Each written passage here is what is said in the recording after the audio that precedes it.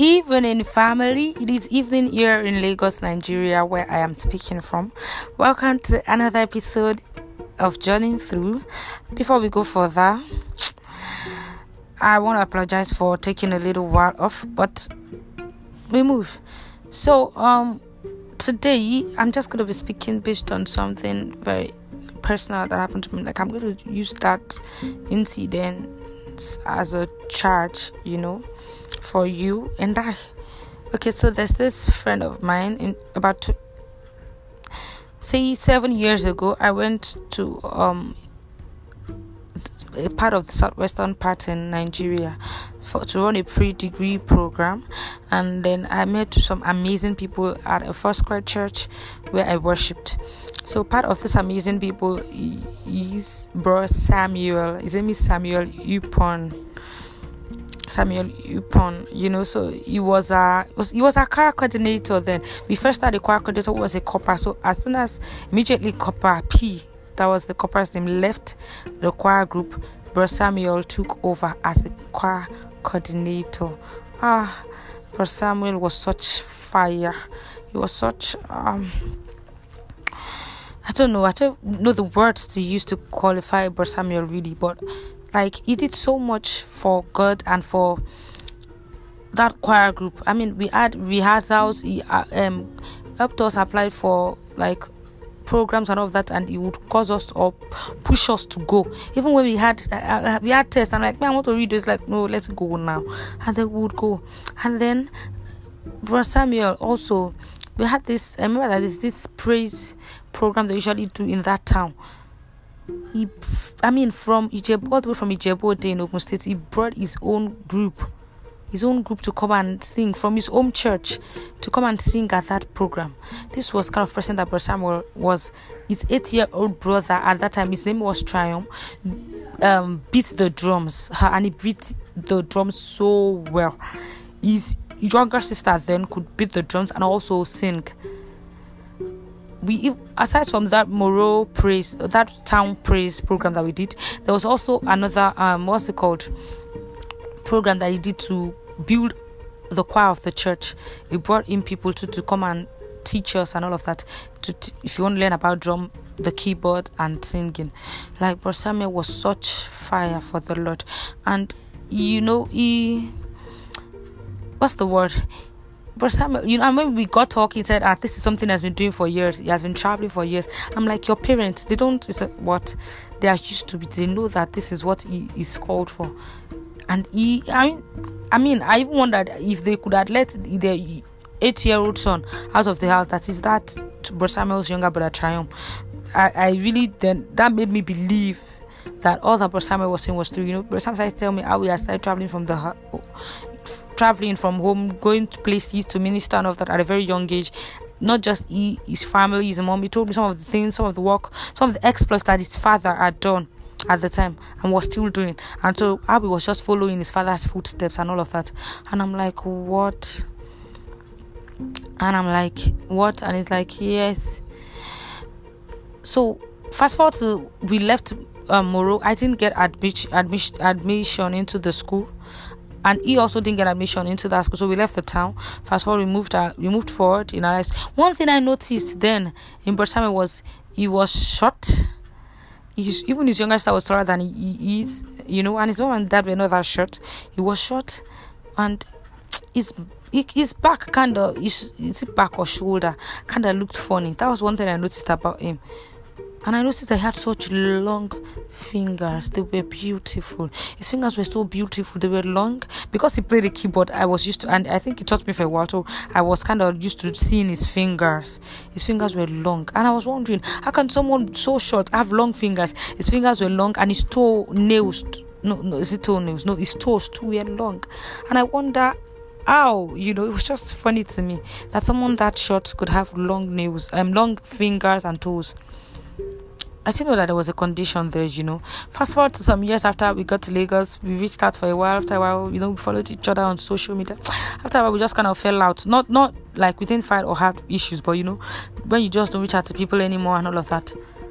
And then, boom, we got talking again, we got meeting, we'll talk, and then he started to share some of his, we share Bible meditations and all of that, and he started to share some of his beliefs with me, and I was like, God, we are on the same page.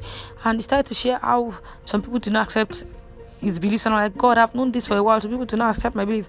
And then we'll share the same thing, we'll talk. But Sam was such he would talk with you and chat with you about the gospel, but Sam was so passionate and on fire for the Lord and for God to work and for God's people. No. He was such a person that it was such a pleasure meeting Brother Sam. I'm sure you must have been hearing me say was like, what's happening? He is no more. That's what happened, and that's why today's episode is actually a tribute to him. Brother Sam was such a great Christian, one who would cause you to check your life, like it's like I'm sleeping. I mean, that time when we were in that town for that degree program and he flew in his family and all of that, I was wondering, babe, what have you done with your own life? See this young boy, that is his younger brother, 8-year-old, drumming. See sister, see the way she's drumming and singing too. See this, all of this. They have such a great mentor in their brother. You decide to look at it. You were such a person that would push you. It's not jealousy. You won't be pushed to be jealous, but pushed to want to do more. Pushed to want to be on fire. I came back from Moro on fire for God, because of some of the associations that I had in Moro, but Samuel inclusive, Kopapi inclusive, And so, fast forward to when we now left and we got talking later. Then he started to then say, was it last year, 2021, he reached out to me, and then he told me that he had a condition and that his condition was getting worse and all of that. What condition? And he said to me, that's when I started to see that no wonder his nails his fingers were long, his toes were long too. They looked long and slender compared to his height, And then I started to wonder. I said he had a condition while he was young. He did some immunization and some vaccines were not given to him while he was young. He was exposed as a young child because his parents were like they were lacking in some necessities when they gave birth to him. Like even they couldn't wear him a proper cloth as a kid. Even for his naming ceremony, he didn't have a new clothes to wear. It was that bad. He told me how at that time they were living in like the bush, like deep in the bush and all of that. And I'm sorry to be sharing all of this, but there's a reason I'm sharing this, and that's how. So that's why he couldn't get basic health care as at the time when he was a baby, and some of the health care that facilities that he missed at that age grew to affecting him when he grew older. And that was what caused the condition. The condition was something to do with spondylosis, blah, blah. I really don't want to remember the name because it's not something... Well, for me, I don't like to remember stuff like that. I don't want to remember the name. So it has the name, actually. The condition has to do with his spine and all. How he said he almost had a little hump on his shoulder and all of that. And how it was affecting him now. He was in school, he couldn't... even he couldn't play the keyboard again. His hands would shake. I had this condition. I was crying because I'm like, but Sam, he uses that finger for the Lord. I remember but Sam and playing keyboard in that town in Osun State when we were coming. The choir were coming down from the altar after ministering. Brother Sam would play, as we were going to minister, he would play us a very beautiful tune. When we were coming down, he would play us a beautiful tune, something to charge us up. Brother Sam was such a great pianist. And I'm like, he can't use the hands? It was such a pain. Hearing that, I was so sad. And I said, Brother Sam, what are we going to do about it? For a while, it took me a while to actually calibrate and get myself, But when I got myself, I had like a group of Firebrand members that could pray with me. I called them, slot in Brother Sam's name to be prayed with it. They prayed with him, they called him, he got back to me and told me, they called him, they prayed with him. And I'm like, God bless, like he was happy. And I'm like, very good, but this is not it. He came over to visit me because he had appointment in Lagos, and he wasn't living in Lagos. No, he was in school in Ife, and sometimes he would be home in Ijebu, but he would come to Lagos for his appointment. He had appointment in Igbobi. I think he said he had an aunt in Igbobi, so he would stay over at Akute. He had a family member in Akute, so he would stay over at Akute and then do what? And come and meet appointments. How he first mentioned how his sister and his mother, his parents had been following him, but later he didn't want to disrupt their lives because of his own. How his sister was writing her final exams, he didn't want to bother her, and then he started to come by himself, like, how do you do it? How do you cross? I remember him coming to my house. And when he came to my house and I had to see him off, I didn't know that I couldn't cross the express. I had to cross the express with him and put him in a bus. And as Bro Sam was leaving, I was crying. Somebody that that was so vibrant, and then you see that person, what's the word, turn into, you see the person in such a weak state. You'd be so sober. I don't know. I was just crying. I told my mom to send a little donation into his. We had a fund, so we were raising funds for his surgery. I didn't have much. I sent the little that I had.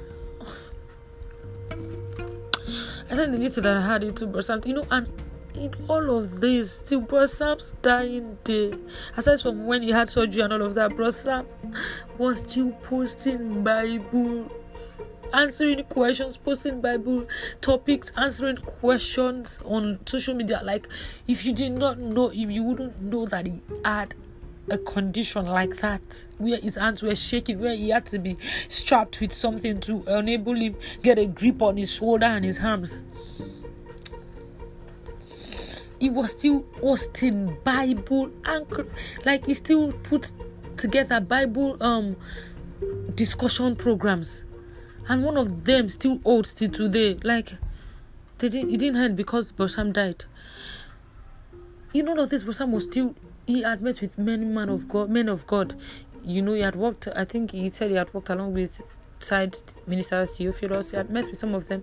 They prayed with him and all of that. I also prayed with Bro Sam. I prayed with him. That day he came to my house, we prayed. When he stood up and his hands and his legs were shaking, he took off the control in me to not cry. I wouldn't want to make him sad too. And then he was scheduled for surgery twice, and it was cancelled again. And I was wondering, what's this? God, is this like as this surgery was cancelled, it just kind of spurred me to pray more. I started to pray more. Holy Spirit, I don't want Bro Sam to do surgery. Supernatural healing is what I pray for him. How do we go about it? What do we do? I entered into a fast because it was, I don't know, it was such a pain seeing him like that, or hearing that he was in that condition. As the surgery was cancelled twice, I was like, it's better he doesn't even do surgery, because I don't even want him to do surgery. I started to pray. I started to ask the Spirit questions. What do we do? Only for me to hear. I traveled on an outreach, evangelical outreach, and a crusade, and by the time I got back, I heard that Bro Sam was dead. Like, even in the midst of the program on Saturday, somebody chatted me and said to me, Bro Sam was dead. I heard, and I'm like, I saw the message, the WhatsApp message. I was like, what? Dead? Ooh, ow, why, where, how did? He said he died after the surgery. God. The person who was with me when I got that information even noticed my mood. He said, what's up? Someone asking like, you don't know. You don't get who this person is. You don't get what he is. My God, this person was such a good worker for you. He was such a fire for you. And I was so sad. I'm like, Holy Spirit, I was asking you, what do we do? What were the next steps to take? So that if the surgery was not going to work, we're going to... The Spirit just said to me, stop. He has ended his journey. That's the end for him. That's the end of the road. And I just stopped crying, because I knew the works. I knew the works that Bro Sam did. I knew his works. When that angel said to the church in Addis and Thyatira that I know your works. I knew Bro Sam's works. So I couldn't be sad any longer. His works still speak even now that he's dead and buried. And that is my charge. That is what I have come to tell you this evening. See, it doesn't matter how long or how old you live. It doesn't. What matters is what you do with the time that you have on earth. What are you doing with your time? What are you doing with your time? Are you wasting it? Are you living purpose? Are you fulfilling destiny? Are you walking in predestination? Are you just living recklessly, like anyhow? Because at the end of the day, you might not, like, it's not even you might not, you do not have the key to when you be leaving this world in your hand too. You don't. It will happen. You may get an inclination or a preempting, but still, it will happen when you really do not know. So, what are you doing with your time? What are you doing with yourself? What have you done with your time and self? That day is coming very soon. When I was talking with our other friend Ruth, she was telling me that even she attended this trip, they did a online tribute service for him, and that even his parents and his family were not mourning. And I'm like, that is what I'm talking about. Why would I die and people mourn? You don't get. I can confidently say that Brother Sam is in heaven, smiling down. At least I know that he has is rested now from pain, because he was in so much pain before he died. So I'm happy, because the last time we spoke, he told me he was in so much pain. The pain was too much before he died. So I'm happy that he's resting. That at least that's out of the way. The number 2, or even that's, let's say, the number 1, he's in heaven. He's with the Father. He's resting. That's what we're talking about. That's what we're talking about. Please, what are you doing with your time? What are you doing with your time? But Sam's journey just caused me to remember Jesus. When I told my mom was so sad, because she met with him on the day he came to our house. And she also prayed with him and told him and shared some of her life story with him, of how she too was sick and she had a life-threatening disease. She should have, disease? She should have died, and how God just restored her. She shared with him that day to spare a spot, to just quicken his faith, and all of that. So she met with him, and I told her that he had died, my mom was so sad and shaking. I had to tell her, what is it? I was shaking too. The Holy Spirit told me this. So, person has ended his journey. It's left to us on earth. We have to do what we've been called to do. We have to stop being this, being that. I started to talk to her. And then something that struck me in his journey was, I just started to compare him to Jesus. Jesus died at a very young age too. Jesus died at 33. But dying at 33, he fulfilled his mission on earth. What he was called to do, what he came to the world to do, he did. He didn't just die without doing what he was appointed or anointed to do. What about you, my brother? What about you, my sister? What are you doing? Are you doing that which you've been called to do? Are you living purpose? Are you living purpose? Are you fulfilling destiny? Are you walking a predestined path? Because at the end of the day, that's what matters. Your life with God, your relationship, your fellowship with God. And then carrying that fellowship and relationship and spreading it abroad with others. That's the only thing that matters in this world. Every other thing, my brother and sister, secondary. What I say, it is secondary, very secondary. The primary and most important thing is your work with God, then fulfilling purpose, and that's actually fused or linked with your work with God. So if you're doing that, that's the most important thing. If not, please check. It's not too late, because you still have breath in you. It's not too late. If Brother Sam had not lived for God, it would have been too late for him, because he no longer has breath in him and he's long dead and buried. But now, he actually fulfilled purpose. He did what he was called to do on earth. He won souls for Christ. He led souls to Christ. He caused fire in the hearts of many. Some of his works are still speaking, they're still existing, still going on to further spread the light and the fire. And that's what we're talking about. What about you? What are you doing? You have breath in you. Today is the day to make a decision. Today is the day to turn back to God, to turn around and make a turnaround decision and turn back and start to fulfill destiny, start to live out your purpose. Because at the end of the day, that's the only thing that matters. Every other thing is secondary. I say again, the only thing that matters is living for God. Living for God. Are you living for God? Thank you for listening to today's episode. It was such a pleasure talking to you and sharing about Brother Samuel, my friend. His name was Brother Samuel Oluwaseun Ipon. So in this episode, we're going to be giving a 1-minute silence to Brother Samuel, and it starts now.